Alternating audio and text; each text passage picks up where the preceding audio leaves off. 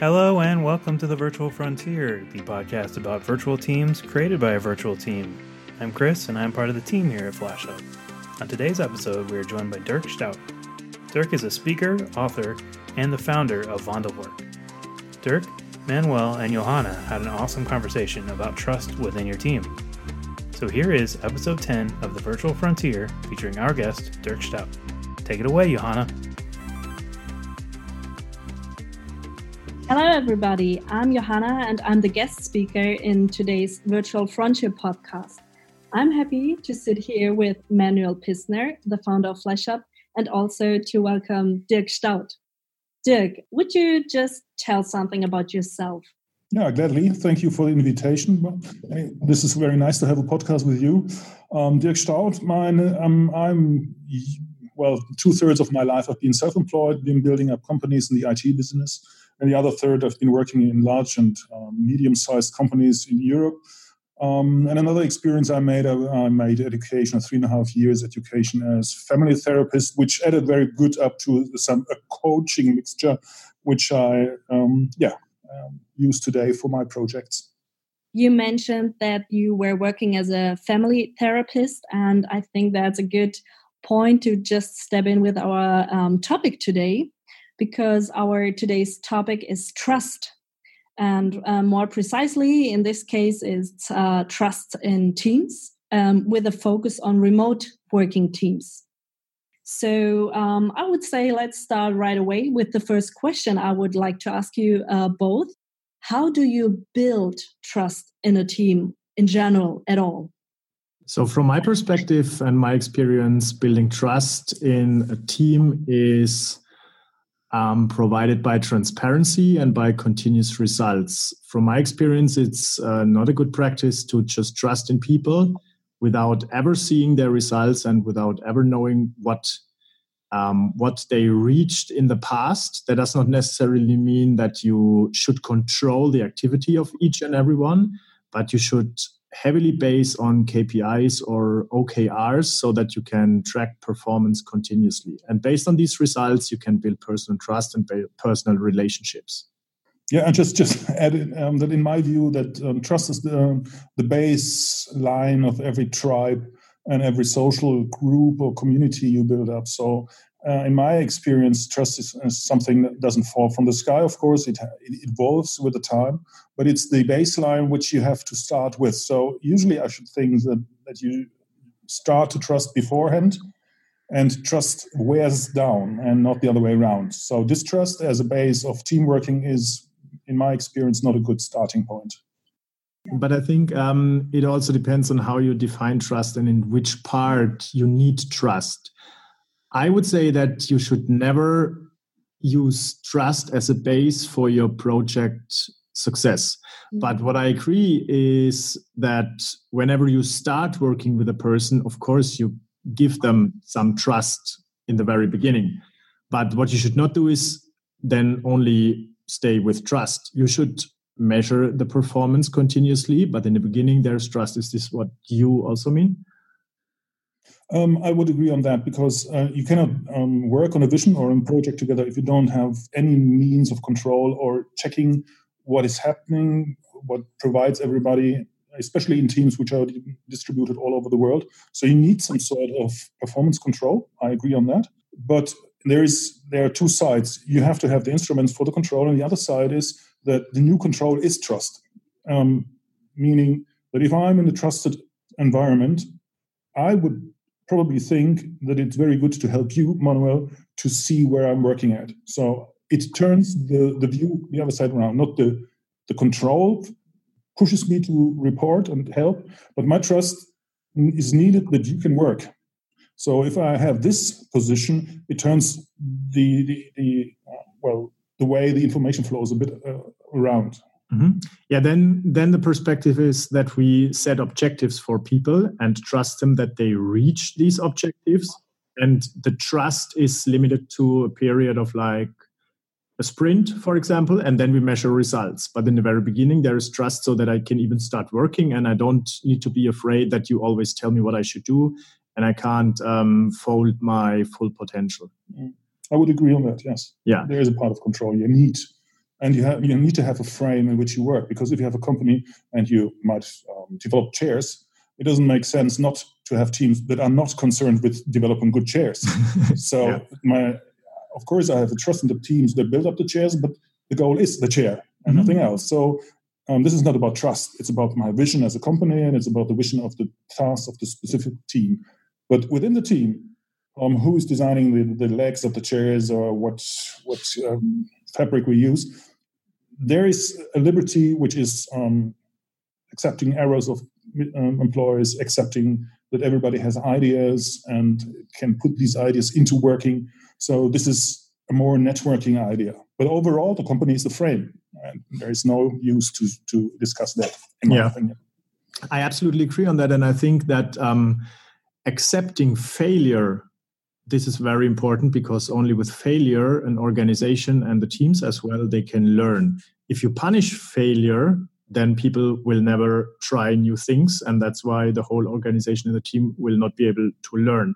So this is certain amount of trust. I am just wondering, trust is a very huge topic, and it's a big blurred word for most people, if we can define it more precisely. So there's a formula of trust. Did you ever hear about that? No.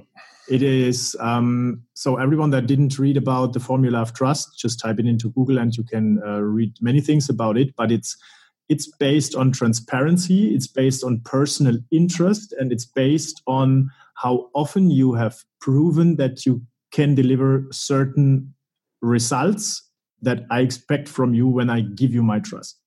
So this is pretty much the formula how trust is built.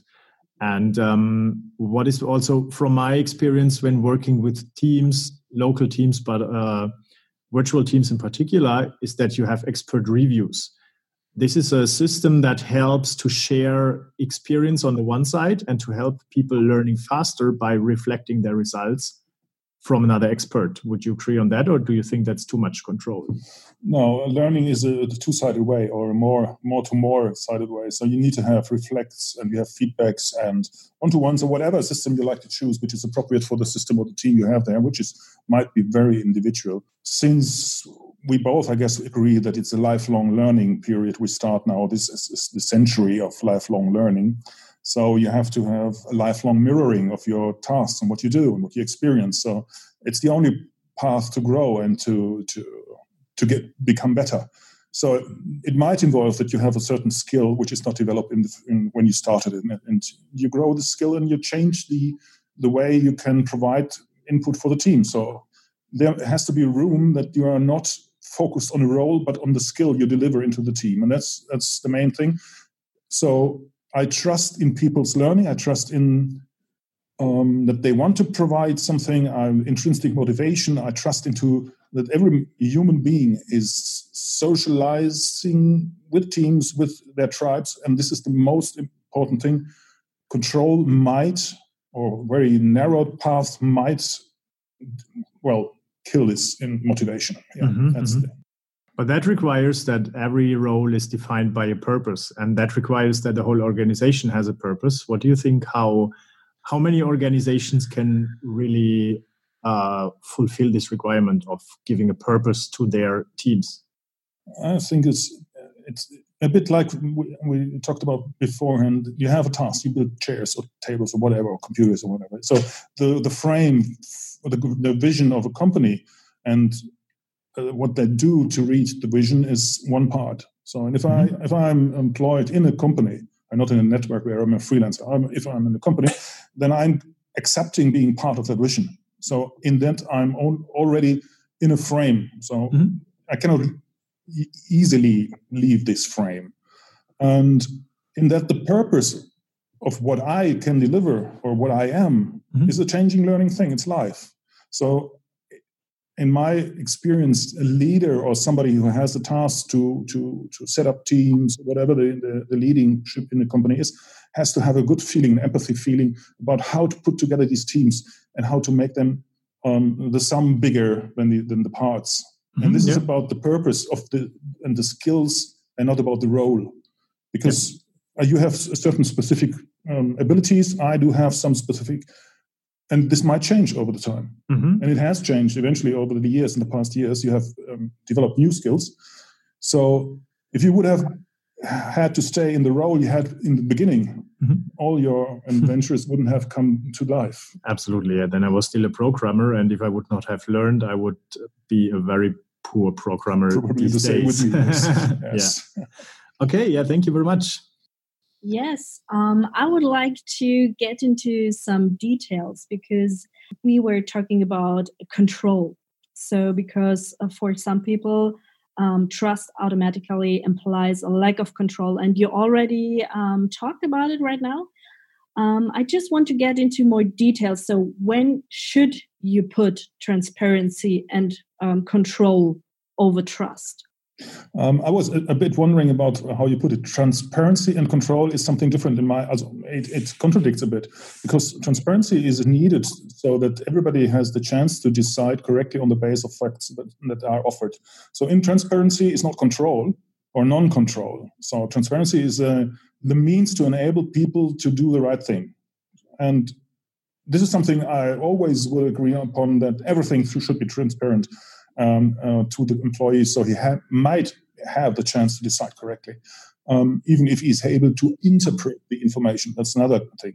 Control is something else. Control is the need of the team to know what is going on, and what's moving the project forward, and what steps we go, because obviously we have dependencies between the different tasks in the project. So if one part doesn't fulfill its task, the project doesn't go on. So we need a frame. And in the frame is some sort of control. Yes, it's a software usually, where you have to type in manically, I have done this, I have finished that, and I have done this. This is not a control. It's an important thing to keep the project moving. It's so I wouldn't say it's control, but it's definitely a needed report.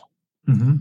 I think there is a difference between having control over the team, over each body of the team members, and having control over the direction that we are moving forward. So what you said is that we need transparency, which gives me the frame and the border for measuring my current velocity and if I'm moving into the right direction. But what is meant as control, I think in most organizations, is that managers control people. And if this is the mindset, if you go to organizations and make everything transparent, I think most people will be afraid, as then they will be much more controllable. And this is the main problem today. You can't make everything transparent because people are afraid that they will have more pressure by more control of their managers. Instead of removing the managers, then make everything transparent and let the team decide if they are on the right track. Yeah, it's a difficult progress for a traditional company to make these steps. I very much agree on that, because you have to change actually a complete mindset. Control in the earnest way, in the traditional way of Frederick Winslow Taylor, which basically says that management thinks and everybody else is stupidly repeating moves and doing nothing intelligent, is overdone. We cannot go on like this. The control level in companies currently in a hierarchical company is based on intransparency. Most people who are in the ladder above you simply hoard information so that you are not able to decide for yourself. And this goes up and up and up and up. So everybody is in a very insecure situation about decisions. You never know what is going to go on with your way, because out of nowhere there could happen something that you haven't seen coming before. So transparency is one side. The control of people is anyways, it's misdirection of possibilities. It's the worst thing you basically can do, because you drown the people in frames where they cannot grow. And this is what you want. Actually, you want the innovation, you want the motivation of the people, so that good things can come to the customers and good things can come to the product. And you can only make them if the people are motivated. Mm-hmm. And if you don't let them and control them, like you have to stay on your desk from 8 to 9, 8 to 5 or something like that, it's hilarious because it drains the motivation. So control is something different to, in my experience or my definition, to something that I have to report to make the project go. Yeah, if there was full transparency, you don't even need to report. You just need to help people understand what's going on based on the facts that they can see, and then help them to make proper decisions. Well, full transparency needs data.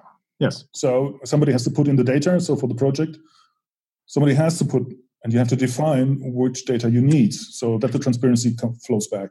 Mm-hmm. So you need a system of information flow, of communication, which is based and reliable to everybody and responsible. Everybody has to fill it. It's the deed you have to do. So that transparency may take place in the first hand. Yeah, so what is our common agreement is that we need a process that helps people to work in a certain rhythm where they can contribute their best knowledge and experience so that the contribution of each and everyone in the team is more than their sum altogether. So this is one thing. And then we need tools that guides those people so that they don't have to struggle with administrative stuff in the project. I would agree, yes. Then you have transparency. You have a process that helps them to bring their contribution together. And then they can make proper decision based on the facts that they see. What do you say about that, Joanna? I absolutely agree on that. And I'm just thinking about Manuel. Since you did a total turn last year with your team, with that foundation, I would like to know, what do companies that are used to working with local teams, what do they have to change to build trust within virtual teams? For example, you mentioned these tools. I would like to know more about this. Yeah, as we discussed before, I think the radical change or the pivot last year was that we made simply everything fully transparent. What I experienced before we had this culture is that I always need to tell people what they should do. And my time is very, very limited. And when you grow from like 5 people to 20 to 40, and I'm the one that tells everyone what they should do, on the one side, they don't like it. And on the other side, I always have to tell them, otherwise nothing happens. So this is the one thing. And then I experienced that, especially in the IT industry, everyone wants to earn a good salary. They should grow every year. And the salaries in the IT industry are highly competitive. I want to give our people, our staff, the opportunity to get the money that they really earn. But to be able to do what is needed to earn money, they need to understand the business model, each and everyone. And it's not so complicated. So the only thing that is required is to have a proper accounting and controlling system, not controlling over people, but controlling over finance and accounting in place. And then help and coach and teach people so they can understand what's going on and then make the right decisions to contribute to their vision and to the vision of the organization. What I experienced was very critical for that is that we have a common interest between me as a shareholder of the organization, between the employees of the organization and the customers. If they all have a common interest and these interests align with each other at least, then it's much easier to let people make proper decisions because they have a purpose and they have transparency to see if what they are doing is the right thing. And this is something that if I would consult companies, I would ask them to go into this direction. But it's very hard for corporates to change. Or what do you think about that? Yeah, I'm really looking forward to learn more about the organization. I heard a bit about your history and I really was impressed with what you did. And since I'm working with larger companies in parts and discussing the situation, how they could change this way, it's usually about the intransparency. It's the baseline. If you open up the decision-making process, you will eventually learn that the people you have beforehand took under control and in transparency suddenly bloom up and they are doing decisions which were the right ones for the company. And the win-win situation is there that the guy, the leader or whomever, doesn't have to do all by himself suddenly. And any company I've reading books about or I've been interviewing, every shareholder or CEO, whoever, the first thing they usually say that they have empty desks now suddenly. Mm-hmm. It was a process of 2 or 3 years, but suddenly they turn back again to what they started with. They were people who had ideas and fantasies, but they built up an organization they couldn't furthermore dream. Mm-hmm. These dreams that made the company beforehand they are drowned in organizational and control work. So they find their way back in that way. And the employers suddenly feel that they can contribute much more motivation to the whole. And everybody's winning in that. And that's the wonderful thing that can happen if you go that path. And the first step would be transparency to make decisions. Yeah, I should agree. Yes. Yeah, and now we come back to the topic trust. When I remember my first presentation to the team, when I made everything open, I was the first one who put off my trousers. I first told them what I earn. I first told them what the company earns or what it should earn in the future and what my financial expectations are. I told them what is my value that I can contribute to the organization and to each individual in the organization.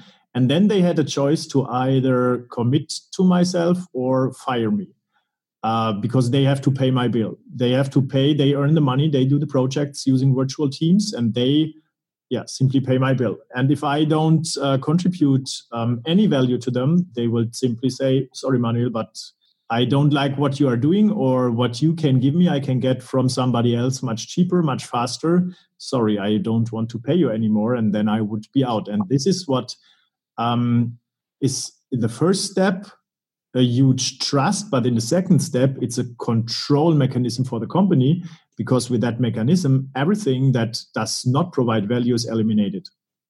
And even more so, it's a social situation. It's not a controlling based situation, finding out who is providing value. Mm-hmm. It's a self-control. Some critics on the systems in the past or even today is that you are instead of setting up a control system, you set up a social control, and which is control the same. So this is not easily to overdo, because social punishment for not doing something or not being able can be much harsher. We know mobbing and stuff like that. Social streams can be really harsh. So it needs an element of friendly trust, I should think, so that you are accepting that somebody has a down period after 9 months overperforming and has time to just 3 months go really mellow, and everybody accepts it. So something like that. Yeah, what I also experienced, so this is again related to trust or transparency. In the past, we had situations where people simply didn't appear at work. They said, oh, sorry, I have private issues. Okay, everyone made his own or her own picture of the situation, because we didn't have any transparency what happened. I understand that most people will keep their private life private. That's absolutely okay. But the more things you keep private, the less understanding you can get from others. And then they make their own, they build their own world around the facts. And then they see you, if you are not in the company for 1 or 2 weeks, they see you as a lazy bone. But in your private life, maybe something really terrible happened. But if nobody knows, then we can't support it. So what I tell those people every time is, when they have to leave for 3 weeks or even more, I can absolutely understand it, but only if I know why. Then I can help them to get out of the situation. I can tell each and every one in the company to support this individual. If you are sick, if you have private issues, whatever, we can all help, but we have to know it. So this is the transparency that is needed to give everyone a purpose why they should help you. Otherwise, you are just not there, and everyone is full of work, and you're simply not helping and supporting us. Yeah. So again, transparency helps to give a purpose. Would you agree on that? I love the distinguished. Everybody was talking for a long time about work-life balance, and if it was, and usually the picture applied to this word was a schaukel. In English, Johanna, do you know the English word for schaukel? Swing. Yes, and so a swing goes from one extreme to the other. So you swing one side to the other, and balance means in that that you're either on that side or on that side. Work-life balance as a term means separate work and life.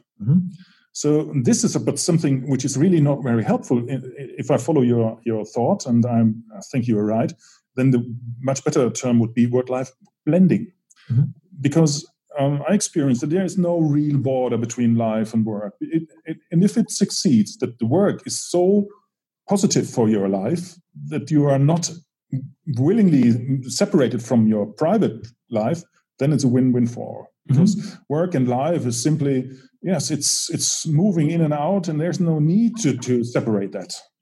So, and if you reach that, so you share your privacy as well as you share your professional life and mix it together. So it's you, authentically you in all day situations. Yeah, that would be worth another podcast, because I think it's a little bit philosophy behind that. But how would the world look like if everything was radical transparent? Joanna, maybe you can note that. I already noted it. Okay, but I think we shifted a little bit away from your previous question. Is there something else that you want to know? Yes, absolutely. I just thought about the conversations I always have with freelancers from FlashUp, which definitely contain privacy as well. Like when it comes to scheduling a meeting, often some private stuff comes up. So right now, I'm just thinking about trust. And let's call it outsourcing. So which role does trust play in outsourcing? So when those two worlds blend together. So Manuel, because you were talking about having a very trustful moment with your local team. And it would be very nice to see to hear your thoughts about the role of trust in outsourcing. Yes. So if I define outsourcing, I would say it's giving work, and not only work, but the responsibility of the work result to another organization. So this is typically meant as, or labeled as, outsourcing. What we do is a little bit different, because when you give responsibility to another organization, you have an account manager and no transparency. This is simply... you hope that you get a result, and there is a lot of trust, but there is no transparency and there is no control. And I think this is most important factor why outsourcing fails very often. What we do is we don't need those organizations to outsource to, and we don't need managers that control people, because what I simply need is people that can contribute with their experience and their expertise to what I want to do and help me to get my job done. Whenever I have no transparency and I have no control over what people are doing, it's just luck and trust that something happens, but without control. And I would never ever give away work to an outsourcing organization where I have no transparency and no control, because you're simply not sharing the same interest. And back to your question, this is what I experienced with my local team.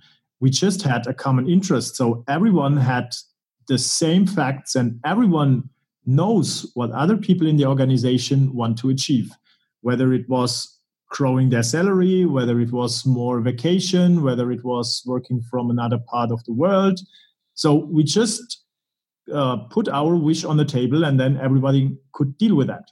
And if this is reality in any kind of outsourcing scenario, then I think it will work. Otherwise, it won't. Thanks a lot for this insight. And I also want to mention or highlight here the word communication, because communication is also the basis for trust, as we can see after this discussion. Well, yes, Manuel and Dirk, I think we're quite through now, and I would like to conclude this important conversation. So please state one argument for and one against trust in project teams. That would be great.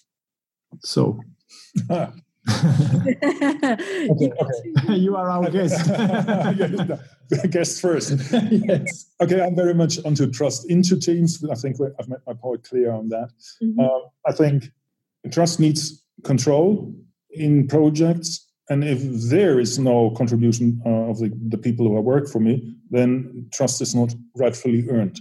There is a counter side to trusting, which I cannot easily sit, because it's not distrust in beforehand, but I'm failing to deliver what I trust the person to do. And from my perspective, trust without transparency is simply luck. And if you give trust to people and you have full transparency about everything, then I think this is the best way of working, because everyone is free to make own decisions and has not to fear other managers and not to fear failure.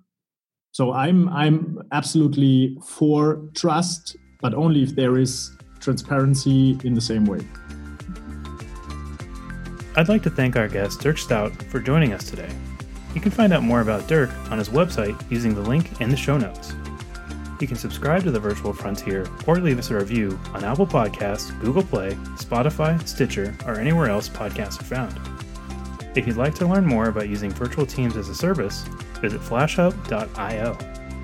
On behalf of the team here at FlashHub, I'd like to thank you for listening. So until next episode, keep exploring new frontiers.